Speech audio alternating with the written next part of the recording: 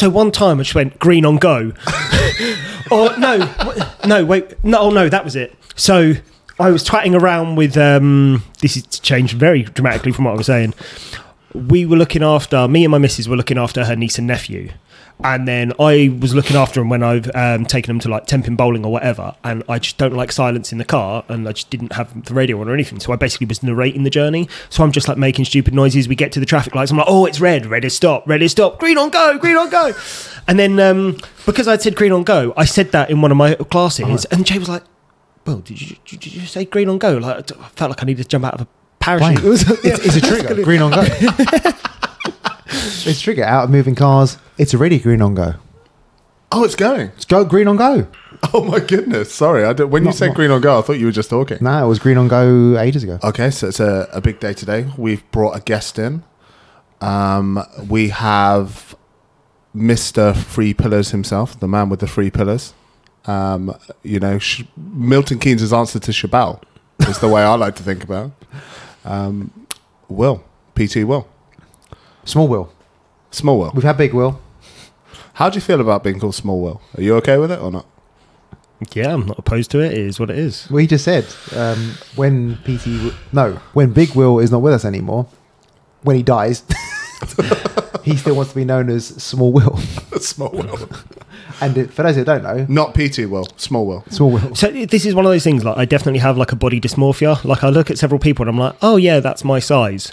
And you've seen my quads. Like, that's not. There's a reel. Yeah. We've got a reel out on Will and his quads. I feel like I'm a lot smaller than I am. Legendary quads. Yeah. Like if you were to compare yourself and your size, like you'll watch sort of any sportsman and you try and like measure yourself up to them, and you think, oh wow, they're this big, they're that, and then when you measure yourself up to them, like there's several people where, oh, I've maybe put myself as their height or their size, and then I'm really not, and I'm like, oh, yeah, I'm. Do you want to disclose your weight? 97 kg currently. Fuck yeah, mate. 5'6". I'm joking. He's solid 5'7". 6 foot. So there's actually not that much weight difference between both of you.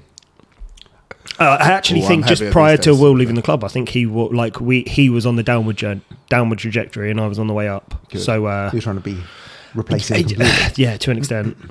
That's good. Because Chris, you're currently sitting at 120, probably 107 kilos, 106 kilos maybe. 106. Yeah, nice. That's a good weight. And might I say, with the beginning of the podcast when you were talking about pull-ups are very good at that weight as well. By the way, they are. I agree. I can do it. I liked how he wanted my not so much approval, but it was almost like as a witness. He's like, look. I can do pull-ups. Like, yeah, okay, I was like, you tell Jay about this. He'll listen. Because, you can do pull-ups better than Jay, right? Who can do pull-ups better between you two? 100% Jay. 100% Jay. So it's one of those things. You think everything is... power is relative to body weight. And then as well as that, it's also proportions. Jay's like a quite lower body dominant. And then Jay's just shins when you go past his waist. I'm just past his waist, he's just shins. Just one... Okay. So 3 shins. If I'm setting up the physical 100 of, our little gym area where you guys obviously operate your 2 businesses, Circle of Vigor versus 3 Pillars, I'm going to give you guys 5 activities that we should do to test who is the best PT. What should we be choosing? Who touches their clients more? And that's Will. What touches it? Emotionally or physically? I have a greater coverage area. I get to, I can go through many people in 1 hour. You're doing group sessions? Yeah. You got a lot of vigor. You can handle those group sessions. Jay's only doing one-to-ones. Yeah, do one-to-ones. He's very intense one-to-ones though. Like it's just, he's... What is that? So... This is taking a turn already. Yeah. I knew getting you two together would be trouble. The problem is in the fitness world, like innuendo is very much paramount because you are trying to explain things, and also analogies work very well. Great rack in that sense. Great front rack. Yeah, love a snatch. Your snatch is great too. Yeah, yeah. It's a beautiful snatch. We need to introduce this. So, welcome to episode 34. 34. Or, as Will said, 34. Same age as me, 34. And if we have timed this right, this is the 34th minute. Fuck you. What, Podcast finished. are you Over and really out. only 34? I am only 34, yeah. It's been a hard Serious? 34 years. Mate, I always think you're like same age as me or older. Now I'm only 34. When are you 35? I'm in like a week. Like, you're about 10 years behind, mate. Like, you should have been that already. I'm not far off, mate. Wow. I'm still just a wee lad. Wow. Oh, nearly Master 2. Nearly. Next year you can go. I'm getting Master some 2. greys. Oh, yeah. Yeah. But I've been quite looking forward to having grey hairs. Why? I just think it's just makes you look distinguished, doesn't it? No. Depends how many you have. You don't think so? You got a few greys. What? I dye my hair and I shave the You sides. dye your hair? I used to. Did you not remember Like me having purple green and hair, green purple and- hair? Oh yeah, I was Yeah, thinking yeah, you yeah. don't dye it now. You just No, got a, like now that I've grown it out, if I show you, like you can really, yeah, you've really got see the a greys. very sort of dark. But not much grey in your beard. I got loads of grey in my beard, but none on my head. For anybody that hasn't met PT Will in person, PT Will is A you wish look a bit version like of a Chabal. Baratheon, right? You look like you should be one of the extras for the Game of Thrones in the Baratheon family, I'd say. Dark beards. Is it though? dark I hair. don't feel like I'm tanned enough. Tan? The Baratheons, they're not tanned. No. So, Will They're was not, like are they a, tanned? Nah. No. They're very Well, northern, no, aren't if they? you're thinking, They're like what's the- his, they're like what's the- Aquaman? Oh, Hawaiian. Yeah, but what's the actor's name? Like I'm Jason thinking of Momoa. Jason Momoa. I'm thinking like halfway to Jay. Tanned. So yeah, look, you've watched all of our reels on Instagram, so you've seen PT Will. Yeah, but it's mostly You've focused seen on his legs, Coach. isn't it? It is, It's yeah. hard to look past the quads. So he's got samurai hair, not a samurai beard because they can't grow proper beards. The Japs, can they? Is that what I say? I don't think so. Yeah, when I originally, I think Sorry, the Japanese. Fuck. The Japanese can't grow proper beards, can they? They can grow their little. No. What's you? That's the, Like that's little, the style, though, isn't it? what? That's the style. It's they use forced there. style because they can't grow the sides.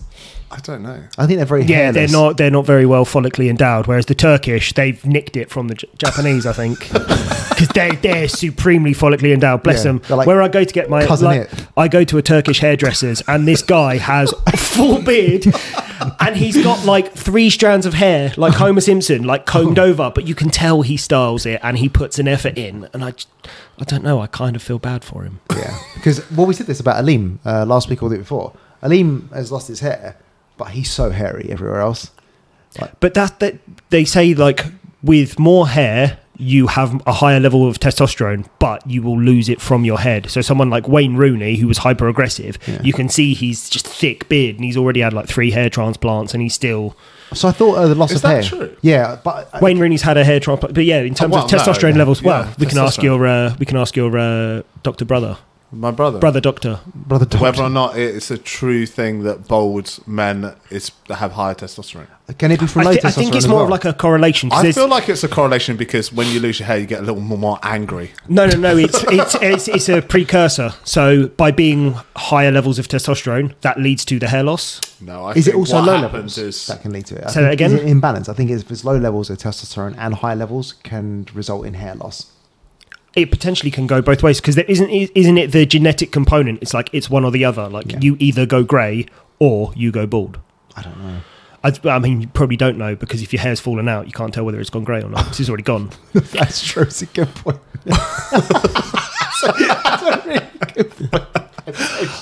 I've just made a point, argued it with myself, done and dusted.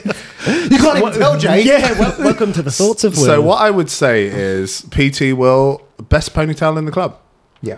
Yeah? Lucky Agree? Sean Deshaun. and Delders has joined the club. Yeah? Oh yeah, Adam Delders. Yeah, but he's a ginger. So it's immediately knocked down a few two levels. Disqualified. I was like, oh, you had great hair, but you're a If Charlie redhead. pulled his hair back, he could. Oh, Charlie's is long enough for sure, but It's he just just too chooses not curly. to. It's way too curly. How come you stopped dyeing it green? It was green for a while, right? Yeah, it's maintenance. You just did it for a... It's maintenance. Also, to dye them colours, I've got dark hair, so I have to bleach it. Yeah. Then to bleach it and then colour it, it's Head wreck. you're always constantly doing the roots. Yeah. and then it destroys the quality of your hair. So I already lose enough hair doing jiu-jitsu where it's a problem if I'm then really destroying the quality of my hair. Although fun story, at the height of lockdown, I absolutely loved The Witcher. So the main character in that, Geralt, for those that are unaware, he basically has long, stark white hair. I was like, that's my next look. That's what I'm going to go for. I'm going to go full Gordon Ryan, but, long hair. Turns out that's one of the most difficult colours to go for. So I've tried to bleach my hair about 3 times, and it's still sort of more ginger at the roots, and then starts to go more to like a straw blonde. Then as I've tried to apply like the dye to go white, I basically ended up being like a horrible mangle of like slightly ginger with frosted tips. I think you should keep it as it is. I'm not going to lie, I've looked better. Well, actually, you've been talking about getting rid of your hair. I have, yeah. One of the biggest things is like, especially in jiu-jitsu, I I'm think it's a good idea, actually. That's your look. I love Will's look, but it's convenient for grappling. Well, what I would say is I spar with Will often, and there is always chunks of hair that gets pulled out. chunks of hair that gets pulled out. Like that must hurt, right? Does it hurt, or you just man up and accept it, or does it not hurt? Yeah, it's more awkward at times because it's weird positions where it happens, because it's, you might be pinned down, and as you go to like shrimp out or move, it's when you then have your hair caught and it's trapped, and then it's not someone pulling it out, it's me having my hair anchored and me moving out the way. Oh yeah, because I'll do that on purpose. If I'm stepping over, if I'm stepping over for an armbar or something, I'm for sure going to step on that ponytail. Well, yeah, keep it pinned down more. It's going to work. Be aware of your surroundings. I was sparring with Charlie the other day, and obviously Charlie's got thick curls, and I'm sort of trying to root through for his collar to get like a baseball bat grip, and I'm like trying to move his hair out the way. In the end, I was just like, I'm just grabbing it. Yeah. Oh, I thought you were just going to say like, oh no, I like Charlie. Like, I'll protect his hair. Will, nah. I try and protect it a bit, but I don't want to. You should tie it up. I think that was one of. But even if you do, like, Will ties his up, and it just comes out. There's got to be ways. I was thinking of putting on like the BJJ Fanatics page or somewhere where it's like, right, does anyone have any advice with like what you do with long hair? Shave it. Why don't you wear a rugby scrum hat? Don't wear a rugby scrum hat. Why not? You look like a crash dummy. I also feel... No one wears the rugby scrum hats for grappling, but I don't see any reason why you look. Have you seen my baseball? I used to... That is a very good impression. I don't know why no one wears these rugby scrum hats. I used to wear one for years when I played rugby. They're not that uncomfy. Are you specifically talking for rugby or for... For grappling. Please don't I wear think one. it's because of the material, you're adding an extra layer of something that can be gripped. And when you wear stuff like that as well, you actually feel the grip underneath your neck. So for me, even I think I was 6 weeks into training at Southern Tribes, and I basically had blue belt ears already. I had one ear massively swell up.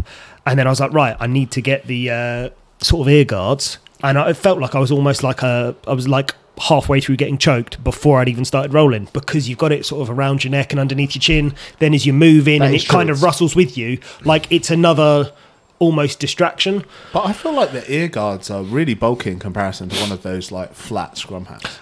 Potentially, but even then, it's more even because the scrum hat has equal padding all over. So Do you still wear one of those now? Those ear things. You never wear. I've not seen you train in one of those for ages. Did you give it up? But basically, I just felt like I was getting choked, and then it was triggering more anxiety than anything. And I fixed his ear, mate. I fixed his ear. Mostly consensual. I don't think if someone wants their ear fixing, they're going to come to you. What have I learned? I don't think they're going to look at you and be like, "This is the guy to fix my ears." So I know that's what I it got looks like. such mixed, like I got so much mixed advice where it was like it was very traumatic for me at the time. Where I'm like, I've only just started.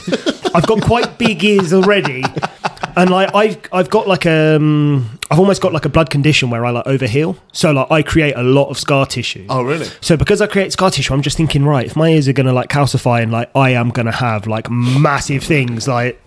Dumbo. So like I was very, very worried. So I'm like, I really have to be focused. So then like people like Tommy were saying like, oh, you got to ice it, you got to compress it and things like that. And I was like, oh, would be really helpful if those informations were like do one and then the other. So I'm like getting magnets, putting the magnets on, smashing ice into my ear constantly. So much so that I was feeling god awful sick. And then it was only afterwards, like 3 days later, I was saying it to Tommy, and he's like, oh no, bruv, like just put some ice on it, and then afterwards then do like the compression or whatever. It's like, right, that makes so much more sense. But even the compression is no good without the draining. So if you look directly at Chris, can you see which ear blew up? The left. Correct. So you can see that bit there that he's got. I know I'll point at mine, but a little thin bit slightly bigger on that So side. if It's I not was even going it's not even the tops of the ears. So where you've got like the little nodule of where your ear is, like the ear canal. Yeah, The canal. mine's like the base. Like the base of my left ear is chunky. So on a scale of 1 to 10, it's for anybody that's like listening, Jay's cauliflowers are a 10. I think they're a 10. Yours are like a 2.5, right? Mine are still like unshaped. Mine are like just a little bit swollen. Yeah. Oh, I thought. Whereas Jay's are like horribly 1.5. disfigured. I can't remember who said Where it, but yeah, Jay's are like you're like. Has anyone gone rock climbing? And the things that you put your hands on, those are Jay's ears. mine are like. My ears are big anyway, but I'd say like just on the inside of one of them, it's just thicker. I'd say a 2.5 is fair. Because I did a bloody good job, mate. You did. So you drained it. Did you? Drained it. What, with a needle? Yeah. I don't know. With a syringe, mate. Letting him drain it. Why not? Although, Because look, it's fine, isn't I it? have to say, all the rugby boys, that's what they recommend you do. You drain them. What? I know, mate. So that's. But why you know what they don't recommend doing? Handstands at what 30 Oh, seconds later. that's so funny. Yeah. So Just all right. linking So Will knew it needed to be drained. So I got. All right. Managed to get hold of some syringes. I'm not going to tell you where from. It's actually very hard to get hold of a needle and syringe. Yeah. Very Especially hard. clean ones. Yeah. So one of the guys that he's trained used to get them from the drug exchange for these junkies that need new syringe and needle.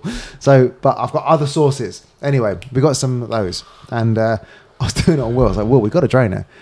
I've never seen Will look like a victim before. He's sitting there and he goes, Jay, just so you know, I don't want to do this.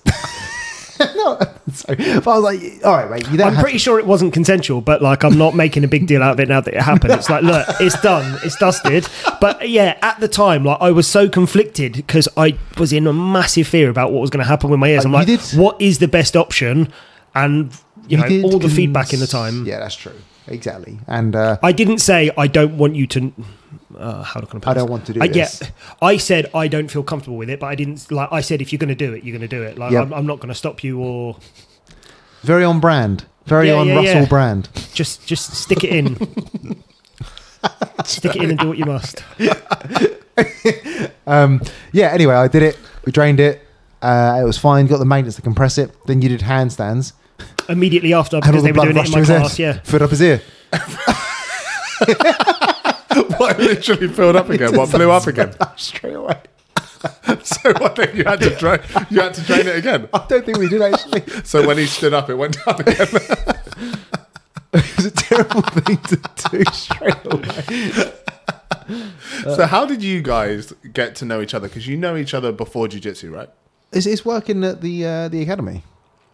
Oh, literally from the academy? Yeah, So, oh man, so you must have had that. When the academy first started, so Brad and Dino started renting at the same time as my former business partner. So they both there was a bit of like a miscommunication where it's like two people have asked to rent from two different people. They've both said yes. And then it was kind of like, oh, we've kind of double booked. So then they kind of come to the agreement like, right, you have that half, we'll have this half. From us starting up our business, 3 Pillars, it was probably about a year into our journey, so about 3 years ago, where Jay was PTing at another site, and then when lockdown happened and there was like sort of lots of grey areas, like, well, I need somewhere to train, and then I think you asked from the road club, and then he came on board. So I was actually... So when he first came on board, he was just having PT clients in like one section, and just straight away from that, it was just... Yeah, just you know, we have the same vision of fitness. You're there to help people get fitter. Like that is the overall goal, and especially in like the fitness community, it's kind of most people are there for the wrong reasons. They're trying to look out for themselves, and you know they want clients for them because they want the money from them as opposed to helping people. So for me and Jay were fighting the same battle, same sort of ethos. So it just happened supernatural. Our principles completely align. That's the thing. And you didn't... Core values. You didn't eyeball each other because you're working in the same space to start with. You got on straight away. Not at all. I think the I first... find it surprising because two PTs... There is definitely a horrible culture, or can be a horrible culture between PTs, because more often than not, when you have PTs in the same environment, they are by nature competing for the same clients. Yes. So you're already creating a conflict. So let's take a standard place like JD Sports, for example. They might have several PTs on board. Their PTs are paying a rent to then pay for their rent. Like, they're just going to need X amount of clients to then pay for that rent, and then any more clients is like profit for them. But they might only be able to have the pool of clients that are within JD Sports at that given time. So they're almost, if 5% of the population or demographic within that want personal training, they're all fighting for those 5%. So like, there'll be people that will like steal people's clients if they're not getting results, and it's all a bit, or can be. How does that work? So they approach the clients when they're in the gym, Yeah. they form a relationship with them? It's different from site to site. So where I used to work, if they had, for that opportunity, you used to effectively be like a gym instructor. When you start off as a gym instructor, you'd induct people into the gym. So that's your first port of call. Like, you're literally having people handed to you to go like, look, here's the start of their fitness journey. And then you can breach personal training if it's something they'd be interested in then. And that's how you'd start to build a client base. Then as you get to a certain degree, you could then go, right, I'm now going to cut my gym instructing hours down, and then you'll only be seen doing personal training. So if let's say you're a personal trainer at a local gym and I'm not a member there, and I approach you, I then have to sign up to the gym as a member, and then I come and train with you there? I think that depends on the place. Depends on the place. But generally, yes. Yeah. Which is kind of conflicted as well, because from a gym perspective, lots of gyms treat PTs horrendously. So it's from their money, from their sort of financial standpoint, do we get one member on at sort of, if they could get one member on, let's say, for example, their member's paying £50 a month to be a part of that gym, that PT is probably paying £400 a month to be there. So if you're looking to make money, would you rather sell, oh, you can PT here, boom, there's £400 a month, and you've basically done nothing. Money for old rope, isn't it? Because So they end up with a lot of PTs. Yeah. Well, they try to, and I think Jay's touched on it when he did his PT course. How many people were still in the industry within like 2 years of you starting? 3 or 4 out of about 30 or 35. Yeah, There was about 3 or 4 of us, and now there is only 2 of us. I think the statistic is 1 in 10, and it's the things like that where people are oversold what the results and stuff are without really understanding what it entails.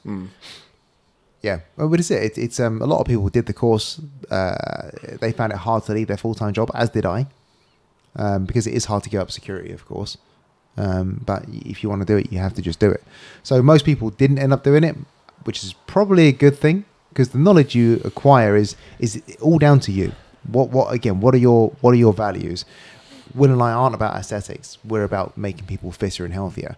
We don't want it when people don't turn up. Some people think, oh, it's great, you get a free hour that's paid for if someone doesn't turn up. It's like, no, I'd rather earn that money. I'd rather PT and coach someone through the hour than sit there and do nothing. I have to say, I'm always very impressed with the people that come to your group classes. Absolute beast. It's a very intimidating part of the gym, that. It can be, but it's the whole thing is about culture, and everyone that comes to the gym, like, how many people have you heard where it's like, oh, do you want to go to the gym? It's like, yeah, I do, but I feel like I need to get fit before I go to the gym, because they've already got this aesthetic thing in their mind that they need to look like they're in place or doing this, which is where, as Jay said, it's always function first. If you are looking to get fit, you need to do actions that are going to get you fitter and healthier. The best place to do that is at the gym, because you are going to an environment for one purpose. You're not going to get distracted. You're just there, do the work, go. And then it's formulating that into a routine. The thing I love about the community environment is you're keeping other people accountable for. And there's very much a hardship that happens if you're doing fitness with other people, that they can appreciate that. And then it's just keeping them more accountable in itself. So one of the biggest things that I try to incorporate by doing group training is I actually don't want you to care about your workout. I want you to care about the people next to you. Because if you only care about your workout, that's just me and you. You know, if it starts to fall short, like, it's always me that's trying to pick you up. Whereas if I've got a class of 10 people, well, there's 9 other people that are looking out for your workout. Yeah. And then there are 9 other people looking out for someone else's workout. And for me, the biggest part of, it's like someone's fitness journey when they come in, the gym is like a safe spot where it should just be almost unconditional positivity. That should be the thing where it's like whatever's going on in their day, anything like that, they come here, that's their release, they're away from it, they're going to work out, they're going to get the benefits of that. And it's just, you don't need to bring that in with you as you come into the gym. It's just, right, work out and feel good. And then like, because you leave and you've got that release. And how do you find coming in to work with that mentality? Because I'm sort of thinking of myself who has a very different working environment. You know, some days I struggle with the poker face. I struggle to put the positivity on. Is that something you struggle with? Or are you naturally someone who you can just do it? 100% I struggle with. Like, if I'm not in a good emotional state, like, people are very much aware of it, and that can be difficult. And I appreciate it's the same, like, wherever you go. Like, some people can handle that well, and other people, like, hide it well. But for me, it's that sort of lovely jive, like, right, let's go, get up and go. I won't always have that. At 6 a.m, sometimes I will be struggling. I will be a little bit quiet. I will be a little bit sort of dormant. But people kind of get to know you. Yeah. And then there's other people around where, like, they know why they're there. Because I think for me as a trainer as well, if you need me to shout and scream at you to do another rep, you're at the wrong place. You need to have an internal drive to do that. I can help you move better, but I can't make you move. It's like the whole thing of like, right, you can lead a horse to water, but you can't make a horse drink. It's exactly the same for my view in fitness. Like, you're not paying me to dip your head in the water. This is another value in which we align. We can show them the path, but they have to walk it. Yeah. That is it. Are there old school PTs there that were like little drill sergeants that will shout at you to do your reps? Or is some people will, that's what they pay for. Is that just what you see on the news? So have you heard of like obstacle course racing? No. So obstacle course racing is things like your nuclear race, your Tough Mudder. Oh, yeah. So like you basically have a set obstacle. Some people pay for that. Some people will pay to actually do like military grade like things where it's like, right, you are going to stand there. Like, what was it? There was a program where they took several different military groups into one thing, and they did different training styles of each different military. And then it was like an Israeli, you're holding your gun out in front of you and you just hold it there, and it's like last man standing. It's bonkers. But like, to me, mate. people will pay to just go through that mental hardship. It's strange, isn't it? And I worked for a company that did that. Are you talking about the British Army? No, sorry. So I worked for another company. No, it was a company that did military style training, the boot camps, and like a regiment. Type company. Yeah, exactly like that. And he wanted me there, but it's just rubbish. I don't like that type of training. That and what you see is old school training. The new training in the army is very different. I think I said this. All their sports halls are now kitted out with racks and barbells and rowers and ski ergs and rigs and racks. It's so much better than what it was all by. So much better than what it used to be. Before it was just a hall. So you get thrashed about doing circuits in a hall and then get punished on a crash mat, then do hill sprints and then get filled in. And some people think it makes you a good soldier, but it doesn't make you fit. We all came through injured, so clearly the structure of training wasn't very good. I think that's one of the biggest things. From an industry perspective, this goes across many things. You are ultimately expendable. Yeah. So they don't care if they break you because there's another person on the conveyor belt that's going to come in and take your place. Yeah. It may not quite be the same in the military, but in terms of like a sporting environment, that's something that happens a lot because they just don't care. And that's the problem with some old school training. Like, you are wrecking people because not everyone has the capacity to buffer that because they're not training correctly to have the capacity to buffer for it. Yeah, this is it. It's just, we don't believe in that. We don't have to shout and do stuff. Sometimes you need to shout at people at S&C. But even then, we don't shout at them. We encourage them. Ross gave someone a hard time the other. Were you there? Yeah, and we're not naming names. This is Ross de Graham. Is my mic on? Yeah. So what did Ross do? So halfway Ross through, is a different type of human being, though, isn't he? Where we're all working as a group, it was.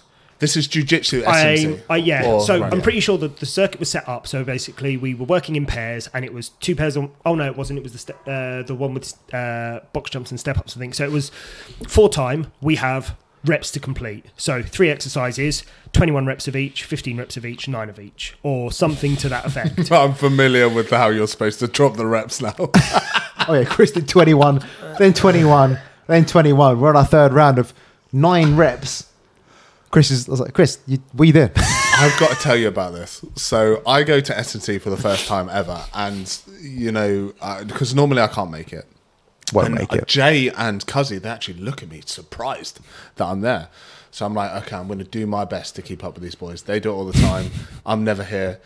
So anyway, first set, fine. We're all about the same timing. Second set, I'm falling behind. Third set, I'm like, I can't believe Jay's finished. How is he? I'm like, how am I so far behind? And I'm getting quite angry with myself because, I am a competitive person. It wasn't even going and slow. I'm exhausted. I couldn't figure out why he's so far behind. And then I'm looking at the board being like, it says 21, 15, 9.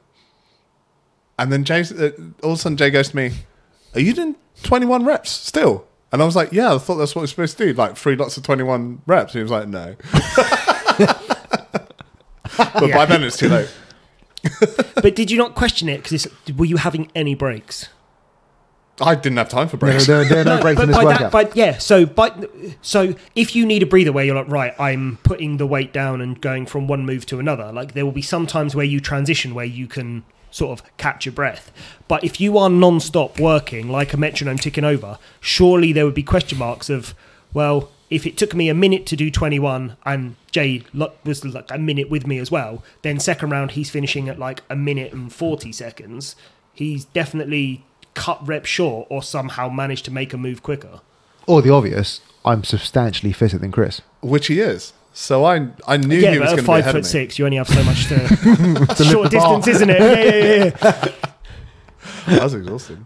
Anyway, so tell me about Ross at your S&C sessions. So where everyone is working together, like the culture is everyone has to finish the workout. Yeah. So if someone starts to slack, you are going to still go like, no, come on, keep going. And then Ross just got to a point where those words of encouragement were almost a bit more forceful, where it's like, right, you need to have a minimum level of effort. So he was very, very encouraging to the extent of like, look, there is no way out. You are continuing this.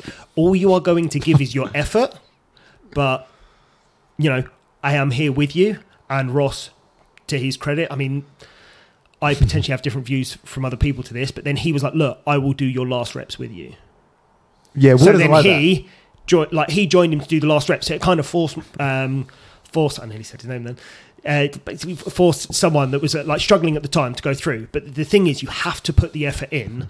And when you are someone that goes through that effort frequently and has done, you can see what it's like when someone puts effort in. And if someone's like, no, I can't, I'm tired. It's like, you're not even breathing heavy. Get to work. Like you can work harder. So he pushed him into that. Like he helped support them in that way. The thing is, Ross is someone that's, he's a former professional athlete, isn't he? So he's used to pushing himself in the way that the normal human being that maybe has a desk job is not probably used to, right? Yeah, that's true. But I'm not still, talking about the crazy human beings that come to your classes. No, but I'm talking about normal people. No, but even then, I think that's a condition, like, it's relative. Like, you say it's pushing hard. Like, I 100% think if you put yourself in a position where a professional athlete has pushed themselves to the body, if you were to feel and experience what they are feeling, you would be hypersensitive to it and you would just be, like, overloading. You're like, oh my God, I'll be in so much pain. But when you work out, you are working out to an intensity relative to you. So it can be as simple as a scale of 1 to 10. Right, 10, oh my God, this is unbearable pain. 1, this is easy, I can do it all day. Find your solid 7, maybe scratch your 8, and that's where I want you to be. So you can still gauge that of like, right, here's some symptoms I'd expect you to be. Out of breath. Yeah, maybe some people might be out of breath at a 5, some people will be out of breath at a 7, but there's certain things with that you'd still expect.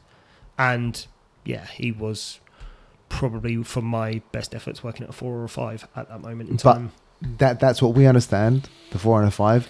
In their head, they were probably thinking that's more an 8 because they are not used to that stimulus and that feeling. So your scale of intensity changes, doesn't it? It changes as you get more used to that kind of style. So I'm just going to shut the door. Yeah, it's familiarity, and then that's effectively what the conditioning is. Your body is getting used to it. Jay's about to give us the weather update. Jay's got up to close the door. What's the weather like out there, Jay? It's drizzling. Yeah. So we're still not a week ahead, right? So we're only a few days ahead. So a few days ago, when you're listening to the podcast, you'll know that it was raining. Yep, on Tuesday it was raining. You need a light jacket. You don't need a full coat, right? That was too warm for a full coat. So I hope you didn't wear that. I sent Sienna to school with a packable jacket, packable waterproof. Proof. That's the way to do it. Yeah, she's on a school trip today. Oh, is she? Yeah. I don't know where they are. Oh, right. I thought you were going to elaborate. No. I thought you wanted to talk about... Oh, they learned about the Anglo-Saxons. So there's something in Stantonbury or some rubbish. I don't know. Stantonbury? Yeah. Okay. I don't know. I don't even know what Stantonbury is. Have you been outside the back of Milton Keynes Library at Central Milton Keynes? No.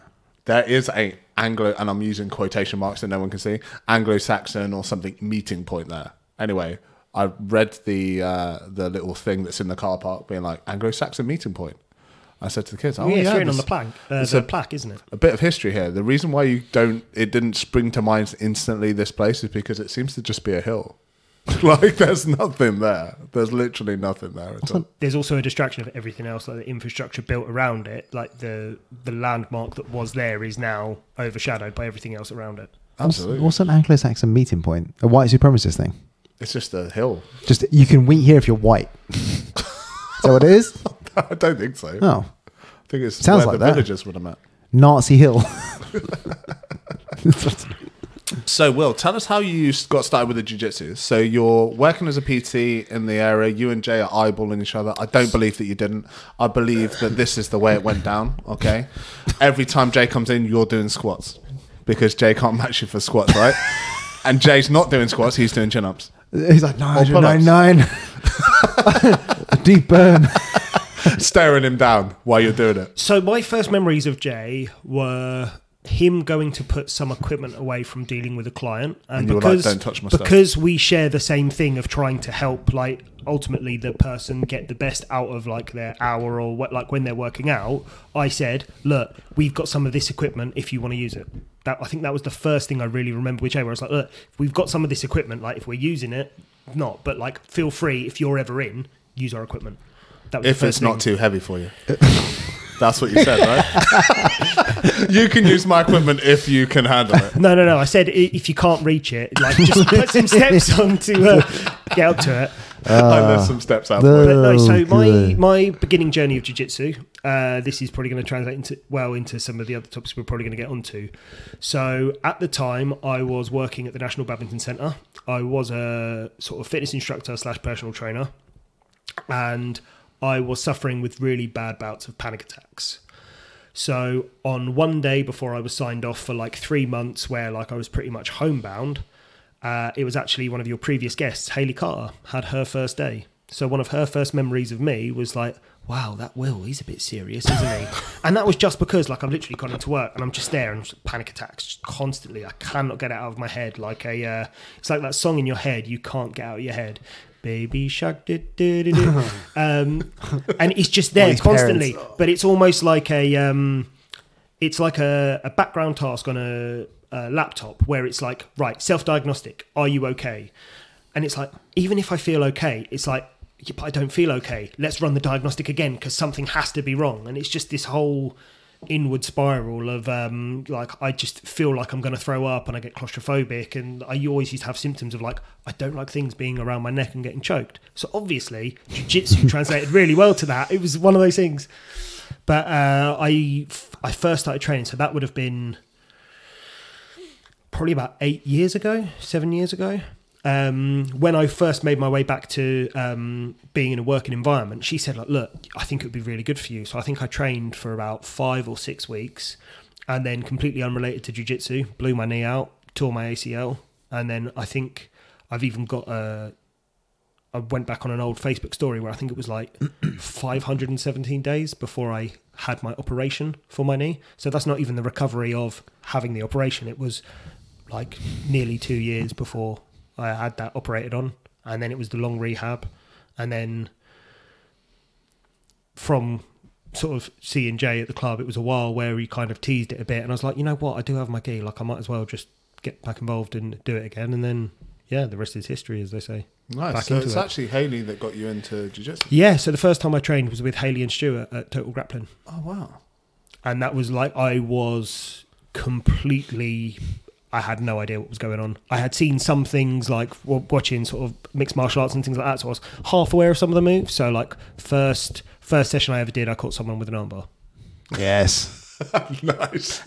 And then that completely destroyed my understanding and perception of how good I was, because I was like, oh, I must be pretty good at this. And then after that, just like, I remember at the time there was one purple belt there, and he had tattoo sleeves on his shins. I was like, oh, I really like those tattoos. I couldn't have told you what he did to me, but I got bent every which way. I was just constantly tapping, and it was like, wow, I lasted 20 seconds that time. But yeah, then after the break, and then it was only when I came back to Southern Tribes, I was like, I actually feel like I'm learning and understanding it now. And then that seems to just be a never-ending door of like, do you want to understand a bit more? Open this door, and then there's 2 more doors in that room. I'm like, oh God. And it's forever. There's so many doors that keep appearing where I'm like, oh, what's through this door? Does it help with the anxiety? I don't know, if I'm brutally honest. I think there's sometimes when my anxiety plays up, that's just it. It plays up.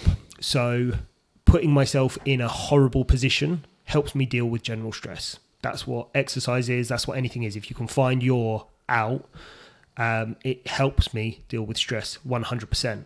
But what doesn't help is if I'm finding myself stressed in that position for whatever reason. So I was rolling with James Hicks about a week and a half ago, and very quickly he sort of started to put a choke on me, and I was like, I think I started choking on a bit of my hair as well, but then I felt immediately uncomfortable, and I've got a bit of a phobia about throwing up. And then as he's sort of sinking and choking, I'm like, right, I'm defending it. And as soon as I'm like, oh, there's a little bit of relief there, just other arm sinks in, and it was just like it felt like a sort of 3 minutes of just constant me just fighting for my breath, which is not a great place to be. Like, I know I'm safe. I know I've got I've got no issues with like the safety there, but it's just that internal feeling of not feeling right. And I can't really describe it. Like, I'll have it over the weirdest things. So one, I went to the cinema and I saw the trailer for Top Gun. That triggered me into a panic attack. Really? Yeah, because I started thinking like, oh my God, the world's using up all its resources, blah, blah, blah. Just started going into it like a world cataclysm is something that goes through my mind most days. Oh yeah, you quite morbidly as well. You said you didn't want to watch Oppenheimer because of that. Oh yeah, 100% that would trigger me. Yeah. Because that's a very real thing. Like, there are nuclear arms in and around the world, whether it's you have no control over. What does that mean? People are mad. Things with Putin, things with Kim Jong-il. Just... Hello. I'm not going to say Harvey. I mean, yeah. It's interesting. So your anxiety is kind of deep-rooted from a kid. Deep-rooted. You've always had it. My first real recollection was I was at Centre Parks with my family, and then it was just one of those things where I'd just get this thought in my head, and I'm like, oh my God, I'm going to be sick. And then that thought would just keep going on in my head, keep going on in my head, keep going on in my head. And it didn't matter whether I'd eaten or whatever. It was just, right, that was it. It was almost like a glitch where my body then threw up. So I had that when I was very young, didn't think too much of it, almost outgrew it. Then when I was in my teens, I suffered with it when I went to school. So where we used to be in assemblies, in our hall, you used to have to stand. And when I was standing, I had my school tie on, and I just started to feel really faint. And I just started to get these thoughts where I'm like, I just don't feel like I can breathe. I don't feel like I can breathe. So then I went to like the matron's office. They called my mum, ended up going home. And then I had like 2-3 weeks off school where it was just these panic attacks started setting in. And it was like, right, what can get me back into school? Because in that 2 weeks, she's like I'd wake up and it's like, oh, you seem fine. I'd go to school, and then instantly it would be like, right, call my mum, I'm having panic attacks. Like, I'm going back home. And she's like, I don't understand what's going on. So it's like, how could we find a way of me sort of going back into school? So it was just, right, just remove assemblies, because that was the trigger that did it for me last time. So if I can stay seated, maybe not be in some crowded spaces, see how we got on with that. From then on, it was fine. And then as I was finishing off uni, I had a really hard time with the course I had done. It was moved from like sort of one one location to another, but it just completely messed up with sort of times and spacings. And I'd just broken up with a sort of long-term girlfriend, first girlfriend as well. Like my whole life just got flipped upside down, and then I had really, really bad sort of panic attacks where that was the first time I was basically written off from them. I'd struggled to keep food down for the fear of bringing it up. And one of my coping mechanisms was I'd make myself throw up. So I even became bulimic at that point. Wow. And I don't really know how times change or how I really got out of that, but it's just one of those things. It's just something I used to tackle head on. Where, right, if I'm going to throw up, I'll throw up. Like that was my attitude. I'll just put myself in the uncomfortable position, which is probably which led me to things like jiu-jitsu, led me to fitness. Like, oh, if I train so hard, like I might throw up. Okay, like it was just one of those things. Like it was almost like a way of feeling because. Yeah, I don't really know how to explain it, but... Yeah, I get that would be super hard to explain. How do you find it affects your kind of enjoyment of the sport? Because clearly you enjoy the sport, right? You don't just do it through this kind of desire. No, in terms of the enjoyment of the sport, I absolutely love the sport. If you're ever in a environment that you enjoy, you're going to be happy. The places where I start to come undone is when I'm pushed into more of an environment that's either unfamiliar or starts to trigger me more so, which is comps. Right. So competition day, like as a kid, I used to get anxious before rugby. Like those feelings are going to be natural, but for me, I don't bear well with that additional stress. So I will not eat. And I'm just hyper aware and hyper alert to things. So first competition I did, we were in Hemel. The whole build up to it, I'm completely unfamiliar to it. I didn't actually think I felt too bad for it, but the whole experience towards getting into the fight, I didn't even realise I was into the fight until like a minute in where the guy's trying to armbar me, and I was like, oh yeah, Christ, like now I need to get on. The worst thing about that was Ryan spoke to me beforehand. He's like, right, here's what this guy's going to do. He's going to pull guard and do this and do that. And I remember like the first feeling is like, oh wow, he did do exactly what you said. Didn't defend any of it. Just literally just got flipped up, bent up, tried to get an armbar, escaped it, and then he just, I think, flipped around and got one on the other side. But then when we did the one in Milton Keynes, like the experience of like, right, you're on mat 3 and then it's delayed and then it was brought forward. I had no warm up. So I was I entered into both the absolute, so open weight category, and my weight category, which is the overweight category. Chris knows. So I like to call it. I think I was called to the absolutes first, and as soon as I was called to the absolutes, I was also called to my weight division as well. So I literally went from one mat to the other, and in the first fight, we literally went like from 0 to 100 straight away. And I don't personally train my body like that, or I'm not used to it, because that is something where it's like that control, just boom. I'm out of breath. That scares me, where I just don't feel like I can recover and breathe. In something like fitness, you are the one that controls that. So I know I can just pause and take some big deep breaths. I can mechanically put myself in a position that's favourable to breathing. Jiu-jitsu, not so much. You can have someone on top of you. And so about a minute and a half into the fight, I was panicking, and that panic continued. And I even said to Jay after the fight, you know, if he went to sink a submission in, I was ready to tap. Like, I didn't want to be there. Fought through and ended up winning on points, went straight into another fight, and that full 5 minutes were just a blank. I think I took the guy down and I stayed on top of him, but in my head I'm just having panic attacks, and I'm like, I want to do jiu-jitsu because I want to be thinking about jiu-jitsu and enjoying that in the moment, where all I felt like I was doing was just being in a stressed position, which I didn't want to be in. Yeah. So like I chose to walk away at that point. Okay. So you won your 2 matches, but you didn't finish the comp? No. I think I was like maybe quarters in one of them and whichever round in the other. But it was one of those I didn't want to face going back in because my mindset is not in the right place. So I'm still in a position at the moment where I don't know if comps are for me. So I re-entered the local competition in Milton Keynes this year, and I had the exact same experience of I'm trying to keep myself calm because I've had some recent negative experiences. I'm aware of them and probably hanging on them a bit too much. But I was like, right, I need to make sure I'm going to warm up for this one and that like I'm physically prepared.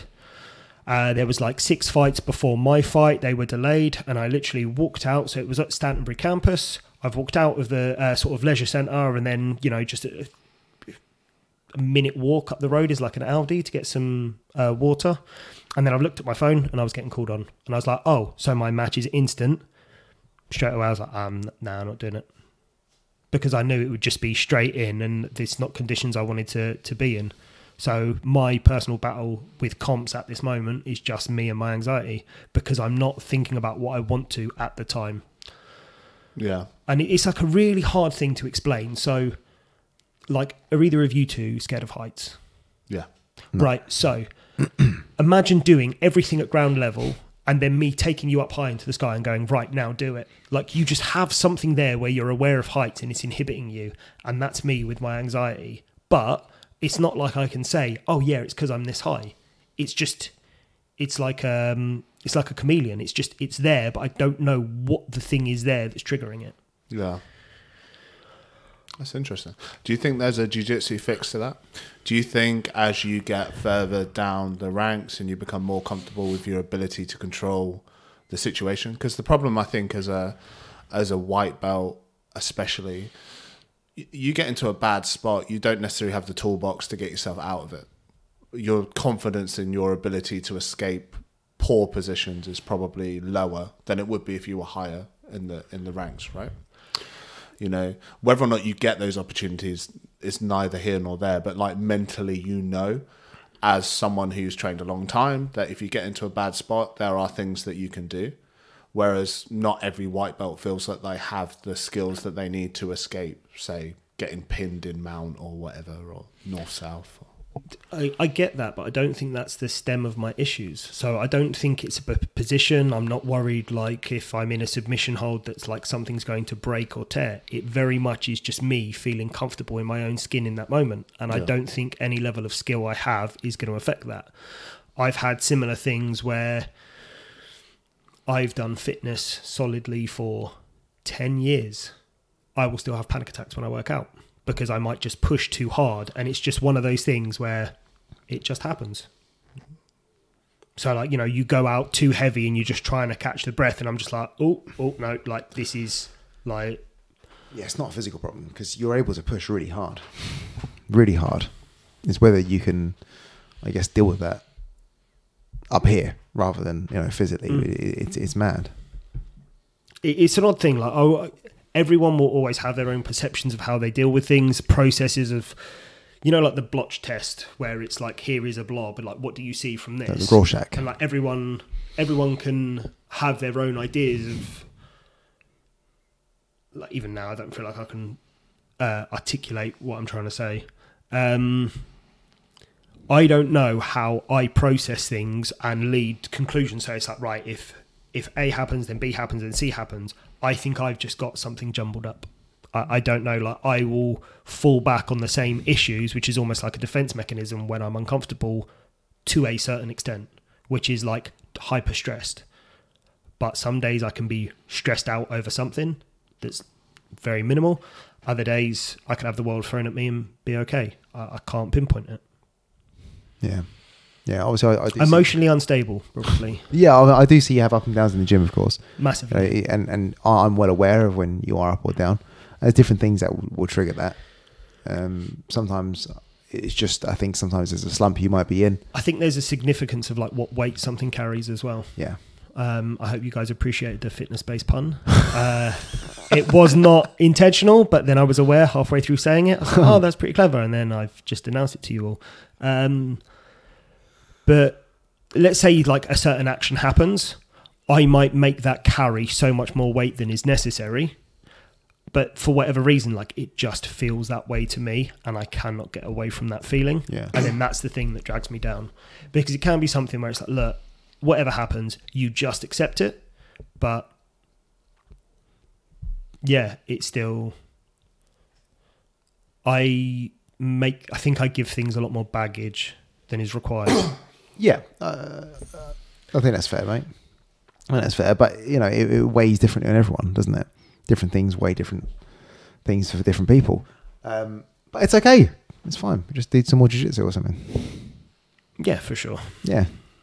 Do you see yourself sticking with the sport until you're I like don't. Yeah, black no, belt? yeah. I'll be dead. Black belt's not my goal. Like, it's just continuing it. I don't want to set myself goals of like achieving certain belts. Apart from purple, I will get my purple one day, and then that, like, I will do it just for the love of doing it. Like, I want to get better at the sport. Yeah. What colour of a belt around my waist doesn't dictate how good I am at the sport. You're not big into belts, colour.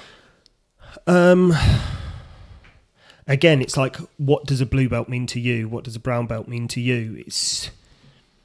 I don't think it signifies someone's skill. I think you can go to several clubs, see someone with a certain colour belt, and it doesn't make a difference. Like, you could put them against someone else's different colour belt somewhere else, and, you know, you'd say that their jiu-jitsu's fairly evenly matched. So who's what belt? Which one's the correct one?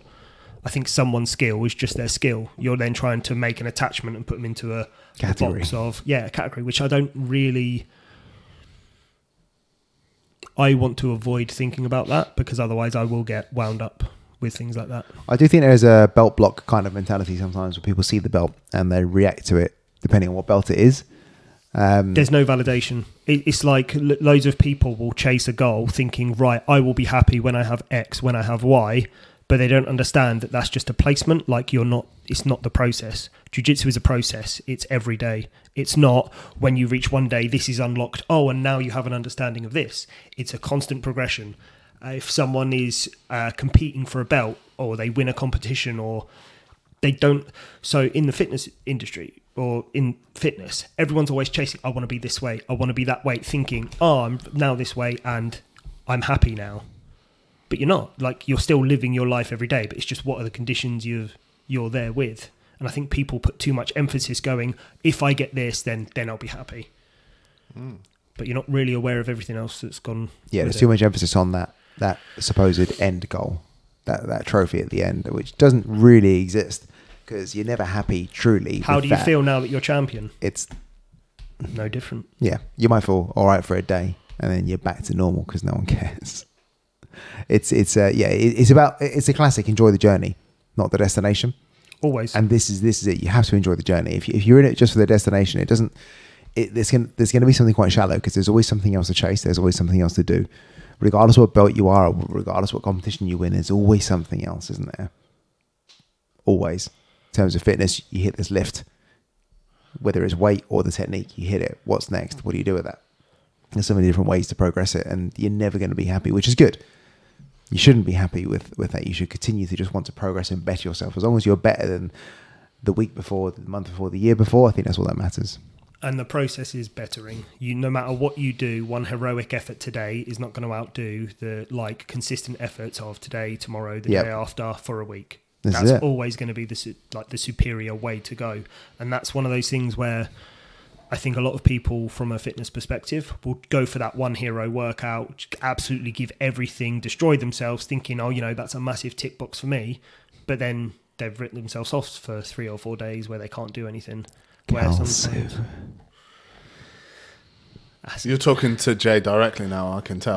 No. That was just... Have you spoken to Jay about fixing his peg leg? The little leg. Have you spoken to Jay about how he's going to fix his... I feel like I'm a little lost right now. Skinny leg. You know Jay's got a skinny leg. Are we talking about his knee? He's got one skinny leg and one strong leg. Because of his knee? No, just because of in general, right? It's always been like that, isn't it? No, the knee injuries. The knee injuries start. He's unable to buffer it now. So it's kind of like if you've got like a niggle in your shoulder when you're doing jiu-jitsu, and like people are trying to sort of put you in an Americana, like for so long you've been able to handle it, and then only now it's really causing you an issue. But you've had the issue for like 10 years, but there's now been so much wear and tear where it's not been in the best condition. Now it's an issue. That's what's happening. So this is my question. How do you manage that now then?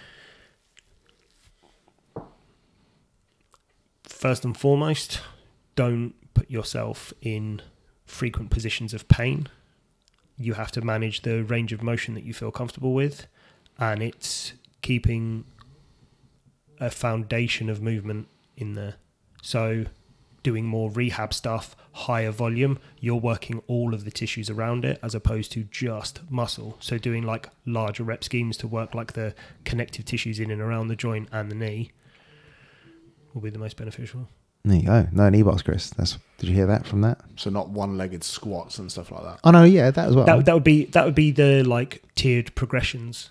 But where we've said at the very start, everything is relative. I can't say, right, this movement is the move that will do it, because I don't know where that is in intensity level for him. But intensity is always scalable. When people get old, you will have to do a test to see whether you're independent or not. And that is, you have to sit down and stand up from a chair X amount of times in, say, 30 seconds, and then they'll get you to walk to the other side of the room and not. If you cannot do it within a certain time, you aren't really seen as fit to be independent. Fitness is an exaggeration of reality. So that sitting down and standing up is a squat. We can add weight to that. It's still the same movement. You are bending at the legs and the hips, standing back up, and then walking, locomotion. Is it walking? Is it running? You find your intensity. The danger for someone when they're that age is if that is too intense. So with Jay's knee, we are finding like sort of that intensity where it's probably going to be like a 6 or a 7. It's not loading anything else other than just sort of being a quad dominant movement, just try and keep his knee strong. I'd say probably things like reverse sled pulls, actually. Yeah, that'd be good, wouldn't it? But it's just emphasizing a certain movement and creating a bias on the muscle. Yeah. It's just, the whole thing has to be strengthened up. But now we know what the problem is, and me doing rehab and strength work on it isn't going to make the problem worse. We know it can only better it. The issue before is it going to make the issue worse? It is not. Because this is going to be a common problem that a lot of jiu-jitsu people are going to have, right? They're going to have very specific injuries. Like, I've got one shoulder that is better than the other in terms of I feel pain in my left shoulder, not really ever in my right shoulder. So I think it's interesting to think about how people sort of mitigate that with the sort of work that they're doing in the gym. I think your leg is a good example. It's a good example. It's a bit unique for... Don't let people knee bar it would be example number one. Good training partners. You have the opportunity to tap at any given point. So if you have your own personal injuries, you have a way of getting out of it straight away. So if you have one good arm and one bad arm, don't let your bad arm get exposed to certain positions. With general movement or aches and pains, you have 24 hours every day that is contributing to that position. It's not just what you do in jiu-jitsu or in fitness that's going to be affecting that. It can be what do you do for work, the positions you're in, if you're in a car for so long, potentially how you sleep. Your body is always trying to adapt and be more consistent with the positions you're putting it in. So people that sit a lot tend to have tighter hips, which then affects their squats. It then affects how their hips move. So that more often than not means that you're probably going to get knee problems. The knee is a hinge joint which just bends and straightens. If you have knee pain, are you telling me your knee isn't bending and straightening properly? You're putting too much stress on there, where movements are a sequence or a chain of things that are transferring force. You are just putting too much force in one of those links and going, the problem is this link doesn't take this stress. It's like, no, that's like having a task force and putting all of the workload on one person, and you're identifying that person is like, the work's not getting done, that person's not doing it. So no, that's doing all the work when it shouldn't be. That should be the person who's almost at rest, and everyone else should be taking the slack. Yeah, it's my injury is not jiu-jitsu related. I have been injured in jiu-jitsu, but my chronic injury isn't jiu-jitsu related. Mine was only an acute injury. Am I right in thinking so? From military marches, things like that. This is a load carrying, high volume, and it's like you're just expending. Yeah, high volume impact. But how many things that you do with that were helping you to achieve that? So if you're doing high volume, you want your ankles.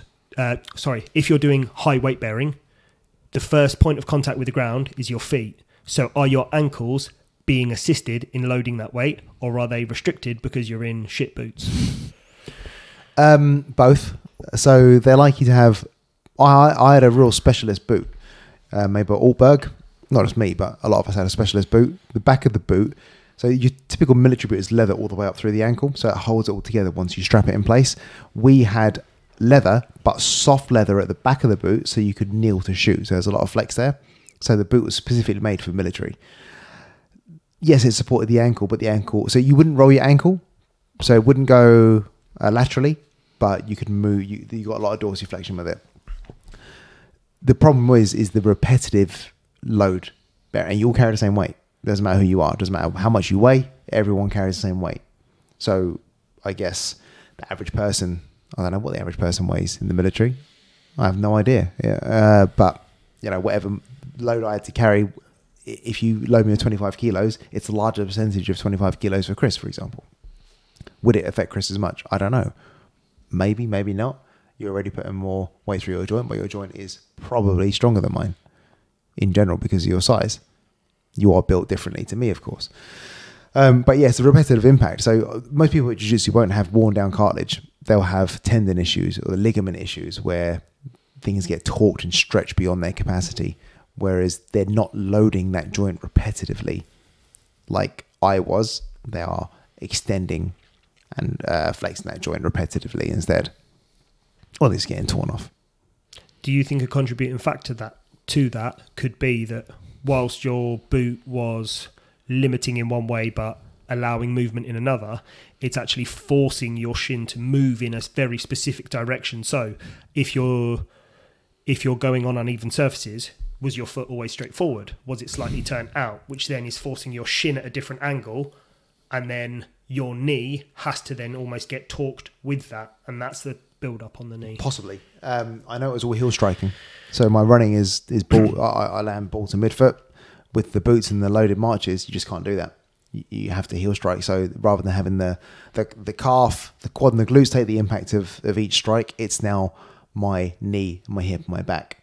And it has to go to that to carry that much weight.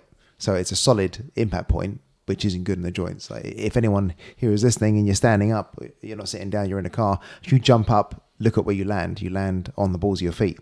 Now jump and land on your heels. There's a much bigger impact that goes through the body, which is how most people run now because of the thick heel on the trainer. Most people heel strike because of the trainer forcing them to. And it's very much the same in the military. You are forced to heel strike if you have to run a lot because of the shape of the boot, because of the load you're carrying. Are you supposed to do that when you're running? What? Endurance running? Heel strike? No. If you're wearing a running shoe? No. No, it's a bit of a myth. See, I thought you were. Because people do, they've dealt with the symptom. People really feeling it when they smash their heels down. Let's put the thick padding there. So then they don't feel it. So there are runners that will literally run holes through their knees because they can't feel the impact, but it's still transferring through to their shin, and then the force is getting expended into their knee. So it's Bill Bowerman, the co-founder of Nike, that created the thick heel on a running shoe, thinking if you overstride, you can land on your heel and roll through. And it really took off. It is mad, really, and that's that's crazy. But no, if you so it's go, not good running mechanics to land heel first. No, you should. No, so your body is built to absorb all the shock it needs to, moving in the right way. If you are absorbing shock when you shouldn't be, you're probably not moving well enough. To then put something else on the body that's going to help take over that function, move your body better. Why do you need to bring something else on board? So if your posture isn't great, why do you need to wear some weird backpack that's pulling your shoulders back? Like, that's an external thing that's doing the work for you. You need to address the issue. You need to address the Nothing balance. external is actually helping you deal with the issue. You need to be able to have that control yourself. I completely agree. Very much like orthotics. They get overprescribed, in my opinion. Completely agreed. I don't know what those. Insoles in your shoe. So where people... Right, okay, yeah. So if you have a bridge, so... I can demo it for Chris's sake, but I'll try and do it with my hand. If you plant your foot on the floor, push your big toe into the floor, try and turn your knee out wide. As you turn your knee out wide, you'll feel like the inside of your foot raise up. Yeah. There's your classic bridge position. If you now try and turn your knee inwards, you now have a collapsed arch and your foot is flat. Yeah. So are you flat-footed or do you have an arch? I've got an arch. Well, so you're just predominantly, that's where your foot sits with the structure, and everyone should have an arch. Yeah. And how the force goes through the body is kind of dictated by that. But when people have a flat foot, rather than training the body to be in a good position and raise that foot, they mechanically put it in there by going, right, let's put this orthotic in there to raise the foot up so that you can now push down against it. So we do use that to an extent in the fitness industry to assist you. So if you have very limited ankle range, that's going to become a limited factor with something like a squat. So if we can then artificially give you that by putting your feet on like a slant of some degree, you can still keep the weight in the heels so that you're loading the posterior chain more than like putting the pressure through your knees. And then that allows you to go deep into the squat. So there are benefits to it, but that's to help you train. More often than not, people will go, I have X problem, I will introduce this product, and then that's my problem solved. But they're just dealing with the symptom as opposed to the cause. Effectively like putting a knee brace on rather than dealing with what's going on. Exactly. With the knee. Yeah, if I compress my knee doesn't hurt as much, and you're effectively adding another layer of buffering. So from a young age, everyone physiologically has an amazing capacity to buffer the challenges we put them through. How many people at 18 suffer from hangovers? Hardly anyone. As you age, your capacity to buffer and withstand the rubbish we put our bodies through gets less and less and less. And then it's, you will just feel it more. It takes longer to recover. And then that's where you then start to show more and more symptoms because you just can't buffer that pain. And then the symptoms sort of become too much. So I feel like that's what's happened with Jay's knee. Like he's been able to, it's not great. I've got a level 4 discomfort or whatever it is, and then it's just got to a point now where it's like, I'm feeling it too much, I really need to get it checked out. I did, and it's all good. So you got nothing to do with no warm-ups either. What are your thoughts on jiu-jitsu warm-ups? To what extent? What I can say, PT Well is, reluctant to answer this question, but I noticed he doesn't warm up when we have sessions. You're never like, I need to do a few back rolls and stuff like that. I need to do a few sprints. I've never seen you shrimp. Do you think people should be warming up? In general, yes. But you need to understand the context of your body and how you're doing. So if I was going to roll with random people, do I feel like I should warm up first? Yes. But I'm comfortable with you. I know that we can go at a certain level of intensity where I'm not putting my body at risk and I feel comfortable. So I can put myself in that. How many people, you don't go to run for a bus and think, oh no, let me just warm up first. Like some things are just, they have to happen and your body should be ready to do that. Sometimes I think we are a bit precious in how we have to do things in terms of a prep, that it could almost be a hindrance because you feel like, oh no, I can't do this because I have to warm up. Yeah. But from the premise of what do I think of jiu-jitsu warm-ups? Well, depending on the class, depending on what's going over, do you do solo drills? Do you warm up with sort of partner drills and just some sort of technical things?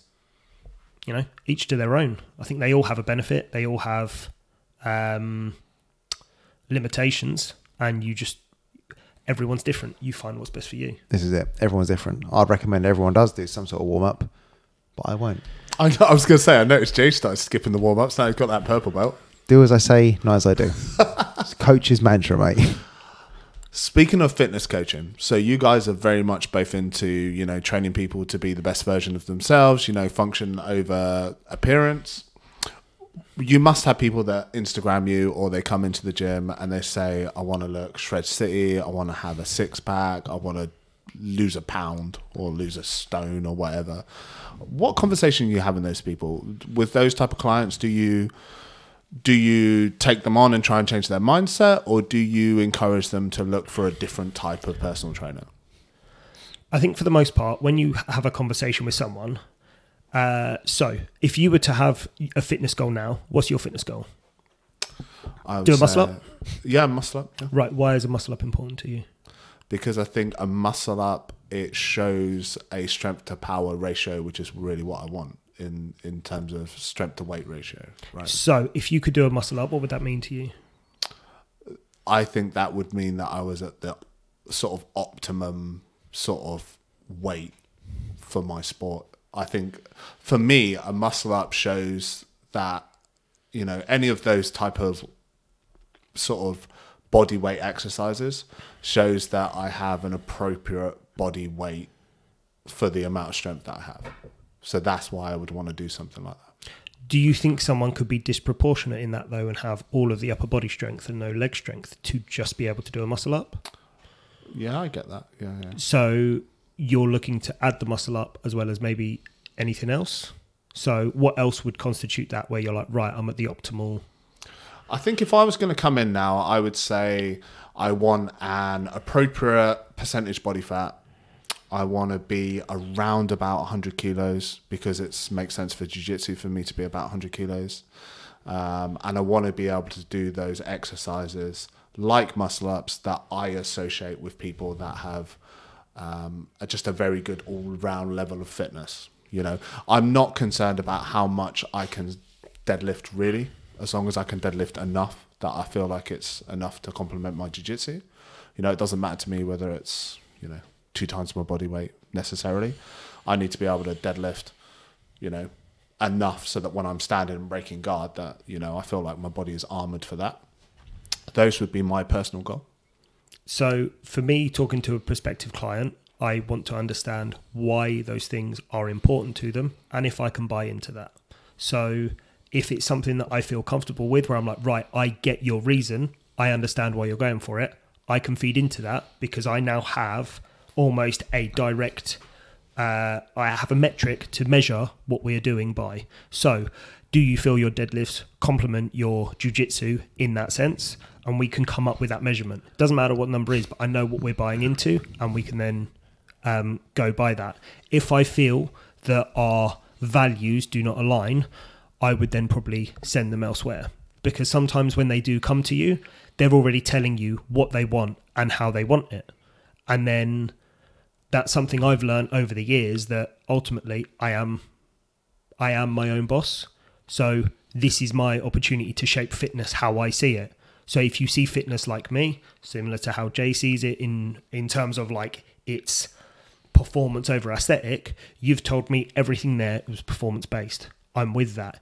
If you just want to look good and it's just reaching this just because you want to look good or for someone's opinion, Probably not for us. Yeah. But we know some other PTs that can help you, right? I understand because you mentioned a weight drop, but it wasn't because you want to look a certain way.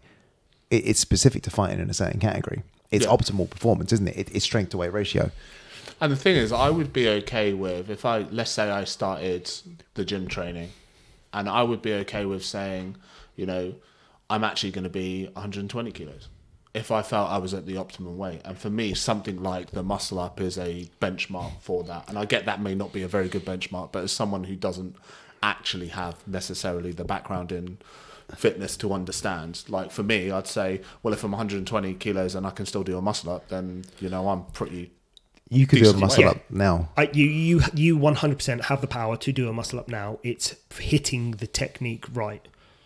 But it's just having that sequence of it, which is where we'd potentially have a little bit of coaching through it. I can't remember what I was going to say. It was definitely a point on.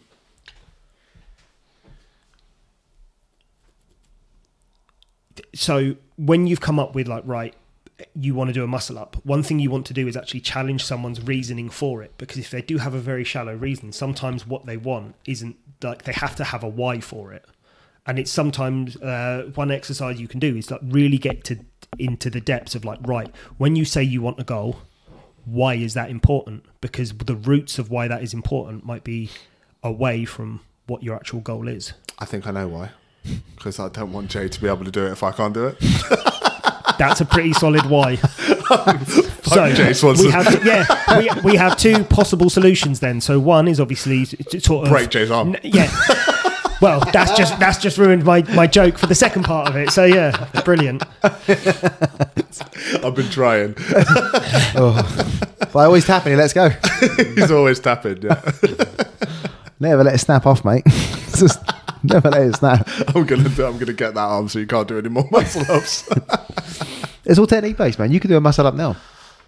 I can assure you that I can't right now. So, you funnily enough, I think the thing that was potentially lacking in your muscle up, as much as you think it's like an upper body pulling move, where it's a sequence, is potentially getting your hips to engage at the right times. So as you pull up and pull the bar to your hips. That's what Lou said.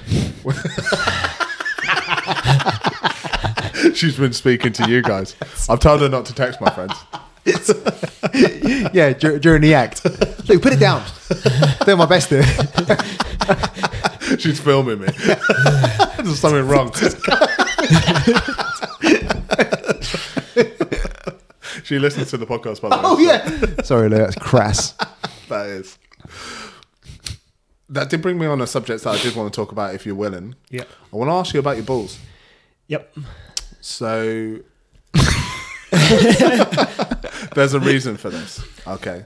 Yeah. So leading on, so there's been someone else on the podcast that's had similar issues, which was a shock to hear. So I sort of reached out to him afterwards as well. So Ross experienced something similar. So a little bit more backstory into me where it relates as well. Prior to me being conceived, my father had testicular cancer. He had testicular cancer at a stage where the sort of interventions were not as strong as they were, and he actually had a 30-70 survival rate given to him when they first diagnosed it because it had spread quite aggressively. So 30% chance he'd survive, 70% chance he wouldn't. So he's gone from being sort of fully functional. So where he had testicular cancer, he was given radiotherapy in the small of his back.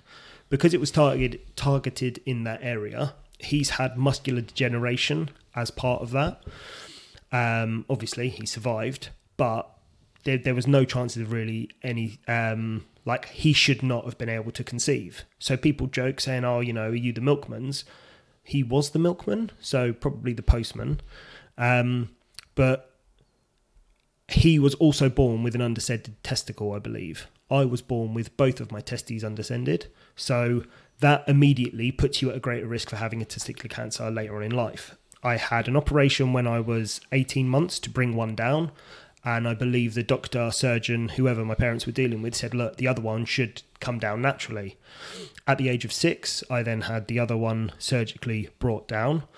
And it's only in later life that there's more of a medical understanding now that there's my testes didn't really develop properly. So I have undersized testes, and believe it or not, probably not as much testosterone as I probably should have had because they were underformed, or like for hormone balance. I mean, that could be one of the things that kind of contribute to my mind with sort of the lack of hormones, or sort of, yeah, my maturing. When I was 18 and at university, I found a lump. I didn't really know what to do, but sort of my dad's the one with experience, so showed it to my dad, showed it to my mum. I was originally diagnosed with testicular cancer. When they went to do the op, it was a really weird experience because at that time, it's things like I wasn't an age where I really knew about kids or what I wanted to do. So the whole thing kind of gets brought into question. But they did a biopsy at the time. Thankfully, it wasn't cancerous. So they basically removed a lump from one testy. So if you want to know the details, guys, I basically have one testy now that's shaped like a kidney bean. Probably about the same size as well. Then about 5-6 years down the line, there was another lump. When I then got that seen to, that was cancerous, and it literally was operation, cut and gone. But because of the history of what I had no idea whether I'd be able to have kids or not. So my fertility was in question. They wanted me to try and have a sample frozen, which is great. But they were telling me this just before I was about to go under the knife. So I was like, right, so what do? I don't know how invasive this cancer is or like what's going on. So it's either, you know, do I delay that at potentially my own life to try and pursue fertility, or... So I went through with the op sort of there and then afterwards pursued fertility. And then unfortunately, or when you go on TRT, so I am currently on TRT and have been because as a personal trainer, age 24, I had the testosterone levels of like a 70-year-old man. So, you know, I'd watch my client do 5 squats and I'd be like, I need a nap. It wasn't for my lifestyle. Like it was something that I need to have in. So I now have mine regulated. So I now know my hormones are within the natural levels that they should be. But as a byproduct of that then almost destroys my chances of fertility if I remain on them. So I did have some sperm frozen prior to going on TRT, but that was a whole ordeal in itself. So when you have your sperm frozen on the NHS, they said, like, look, we will keep it frozen for, I think it was 1 year. And then after that, here's the amount you pay to keep it frozen year on year. At that stage, you know, lots of things are going on. I had no idea what was going to go on with the fertility I have no idea. So later on down the line, let's say I want to go through IVF. Do I then pay for IVF, or is that still part of it? Like, I didn't know any of those details, but they said, look, at the end of the first year, it's like £180 per year to keep your sperm frozen. Right, okay. So first year goes, and then when they're like, oh yeah, so we're now due to have your sperm frozen, they wanted 280 quid. So I was like, well, hold on a minute. Like, how have the prices increased? I challenged them on it. And then after a year of battling, questioning them on it, and they were like, look, just pay us the money and then we'll deal with this complaint after. I literally just went, fuck off. Like, I don't want to deal with this stress. So I have massive question marks over my own fertility now. I think if I have to pursue it, I'd have to go off TRT, which isn't great from owning a business perspective, because I don't know how my energy levels and things like that would cope with it. But when I don't even know how to even really bring this up. I want to try and make it a bit more cheerful. But so where I have had one testy removed, I was given a prosthetic. And in terms of being given the prosthetic, at the time, I'm in the doctor's office with my girlfriend at the time and my mum. Obviously, you can imagine they're both very emotional about it. And it just seemed surreal to me. I didn't really get it. So when they're like, prosthetic ones, I was just like, brilliant, give me an elephant one, like massive one. The biggest that they do. 100%. They do these Gold prosthetics plated. in different sizes, do they? Yeah, so I think there's 3 different sizes. So Okay. I don't really remember much more being discussed, but they did, from the op, they did put a prosthetic in. And afterwards I was like, oh, Jesus, they really did put an elephant one in. This is massive. And when I sort of said to the surgeon, he's like, oh, no, that's the smallest one. Yours are really undersized, so we had to try and match it up. I was like, I bet that made you feel great. Oh, it really doesn't. So, if you can do your best, imagine the people's eyebrow, and then imagine Gizmo from the Muppet Babies doing that. That's basically what my testes look like. And my penis. It's not the same size or shape. Let's see.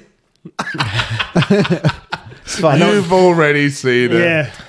You've already seen it. There are some pictures of Will upside down in the gym, and you just see it poking through a bit, can't you? No, so so I did a parody of, I put myself in a handstand position. I was like, I'm going to go through some progressions for handstand. So I go into a handstand position, and then I'm like, right, when you feel comfortable enough, you can progress to shoulder taps. You can progress to going on one arm, or my personal favorite, a no-armed handstand. So I lift both my arms up off the floor. I'm hanging upside down. So I've got my feet hooked over a bar, but you can only see me from the knees down. So it's kind of more of a joke of double arm touch. And unbeknownst to me at the time, as I'm hanging upside down, there's a little bit more that can be revealed. So you can see all 3 of my legs. I was like, well, I'm still going to put that out there. So there's I sent it to my family group. So it's like, what do you think of this video? So my mum's like, oh, darling, that's amazing. And then my sister's like, yeah, well, we can see your penis. And then mum was like, oh, yes, you can. I was like, oh, okay. Whack that up on social media then. That's available on your OnlyFans. It's currently free. Offer ends 1st of October. When does this go out? Oh, Friday. I mean, just before, yeah. So you've got the weekend to get those. 29th of September, this goes out. Let's get everyone can look. Every photo will just look at his penis. Thanks for sharing that. Not the picture of your penis, but I think it's. It is one of those. We've said it before. People don't want to talk about it, do they? There's definitely a thing where, from my own personal experiences, it's just surreal. I think you can weigh things up to what your experience should be or how you feel something could be in that moment, and then there's the feeling of what it is. So we kind of touched on it earlier. So, right, your goal is to lose weight. How will you feel when you've lost that weight, and then you've reached that weight, but then your feelings haven't changed? So then you've it almost seems a little bit misplaced. It was very bizarre. None of it really felt real. And I had a real, I don't really want to say an easy experience, but I didn't have any chemo, didn't have anything. It literally was, I got put to sleep and then something was taken out of me. I have no idea. My whole sort of growing into an adult, I don't know how much that was affected. And I've got nothing to base it off of. I've only got my own experience. So I don't know what could have been or what was potentially supposed to be. I think there's a lot of cases where people just think, oh, I will be all right. And I think when you start reaching sort of your 30s,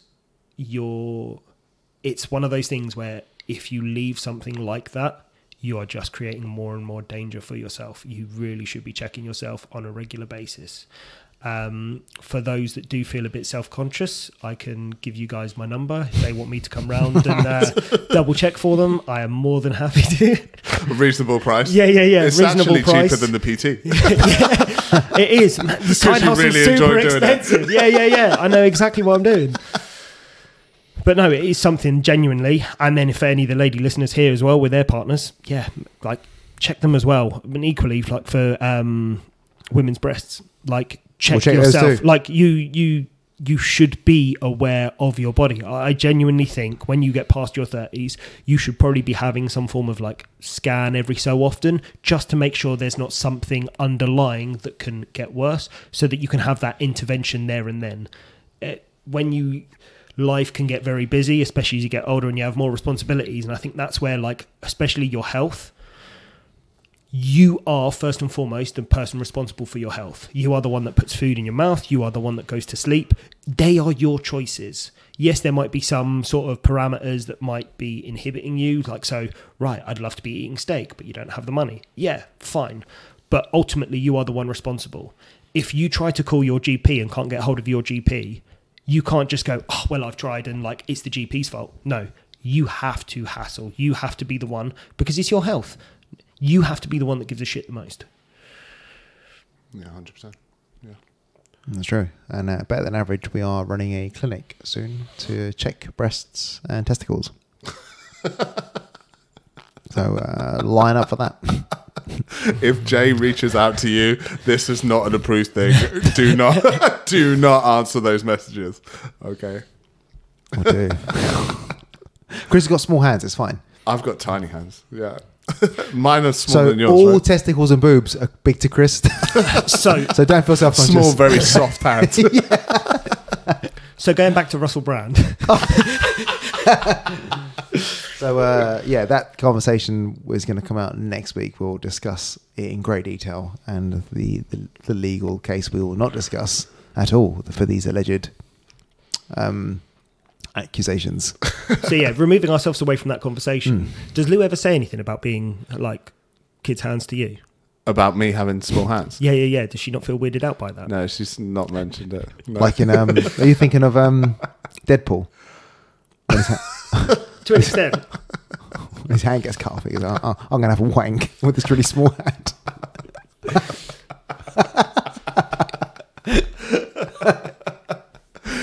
Right. Is there anything else you want to talk about?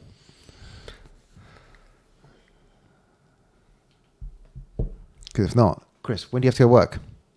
Pretty soon. 10 minutes ago. Pretty soon. What time do you start work?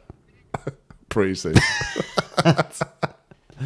So I won't take up any more of your time, but in terms of just a general fitness thing, fitness is for everyone. You find your level, and the biggest thing is it's a process and it's a routine. For people that are I need to go to spin class. If you do a spin class or a Peloton for 1 hour 3 times a week, I know it's not a case of calories you burn, but you will expend more energy doing 10,000 steps 7 days a week than you will doing the Peloton. So it's not those heroic efforts. There's a thing you do throughout the day that's going to make the biggest difference, and that can be it. Going out for a walk is super important. So how many days a week are you doing some sort of physical activity? Is it every day? Or? For the most part, every day. Yeah. That's why you're a beast. It's how you... Fitness is just giving you the capacity to then expend it how you want. So I don't think JiuJitsu is fitness. JiuJitsu is a game and how you get to expend that currency of fitness. So you go paddleboarding, you go rock climbing, you go whatever you do, it's just giving you the capacity to do it. You have that fitness, use it. Freedom. It gives you the freedom to do things you want to do. 100%. Fitness is freedom. See, we like that. I like that. I feel very inspired. Do you? I mean, motivation lasts for about 10 minutes, so you got about 10 minutes to get in some workouts, mate. Run. Yeah. It's going to fade. Yeah, motivation is a myth. There was. I wish I could really remember the quote, but someone said to me, "It's like, what'd you get if you motivate an idiot?" A motivated idiot. Like it's just motivation. Like it's not anything. Like it's not. Everything comes down to discipline. Like, did you do this today? Yes or no? Like motivation shouldn't be the reason you do it. And the biggest thing is when you can do something you don't want to do, and it's done. You never have an excuse today after where it's like, right, I just understand the process. This is going to be 1 hour of my time where I might not have my heart in it to begin with, but once I'm here and I get going, you're doing it. And then it's done and, you're fine. You don't need to you don't need to redline yourself every single time you go into the gym. You are there for a purpose. If one day you go, actually, like, I'm really suffering, like, my body doesn't feel great, right, go to the gym for an hour, and instead of doing your traditional training session, which is like, if you feel great, now that you're not feeling great, why don't you start to look at those issues that you have and go, right, I'm just going to take this light, see how it feels, maybe spend some extra time doing some stretches, because that's going to be beneficial for you coming back tomorrow or the day after. So you are putting yourself in the best position to come back and be better in the days after or the forthcoming days. Rather than just looking at the day in itself, in its entirety. It's like, right, how can I best position myself for tomorrow and next week? Where can people find you, Will, if they want to experience the 3 pillars? So yeah, Not experience the 3 pillars. I mean, they don't all get like so adjacent to the JiuJitsu club. You can find me on socials. So the easiest thing to do is find me on Facebook. So my name's William Locke. And then away from that, it's 3P Coach Will on Instagram, and then you've got the 3 Pillars page on both as well. But Facebook I do Facebook first because it's just more of the interactions rather than just pictures. Because you're old. Because you've got really grey hairs. Yeah. I'm only joking. Look at Chris. Look at you, mate, calling someone old and tech. And he's got Instagram on his phone. And you know our Instagram, Better Than Average Pod. Yeah. Find us on Meta. Yeah. All the books. All the Facebooks. Oh, yeah. All the versions of Facebook. Go on TikTok if you want. I found us on, we're on YouTube as well. We are. I mean, 6 subscribers I haven't now. uploaded. Have we? yeah, only 6. Wow. I haven't uploaded anything to YouTube. I haven't even got our details. You'll have to upload the videos I send you. Can't bother that. Well, thanks for coming on, as always. Thank you very much for having me, guys. Absolute privilege. And I hope any listeners I've not bored you too much or got lost in my own trail of thoughts. That happens frequently. So yeah, the meaning of life, draw a blank. Just draw a blank, just gazing into the distance. So we've got this coming out on the 29th. Yeah, 29th. And we've got another one coming out a week later. Because I'm not here. No. I'm away on the other side of the world. Philippines. Yep, I'm a tall person out there. You can't wait to be the tallest. Way above average height, mate. So the average height of a Filipino woman, just so you know, is 4'11", and the average height of a Filipino man is 5'4". Is it really? Yeah, that's the average. That's the average height. So you're 2 inches taller than everyone. Stop it. It's funny because there people meet me like, oh, you're taller. Well, that was it. We had the discussion the other week, didn't we? Richie Sunak. I genuinely thought he was like 6'2", because he just always struck me as someone like, you know how if someone is of a slender build, they just look taller. They look so long, you can don't have they? 2 people of the similar heights, but if someone's got a slender build, like it just kind of they look taller. Yeah, he looks long and tall, but he's just long and short and pathetic. Yeah, he actually just looks like a small person. I tagged him in the reel. He didn't invite. He didn't accept the collaborator post. I'm not surprised. What a loser you are, Rishi. Will, you going to sign us up? He's not going to. He's not going to. So I'm going to sign us out then. Over and out.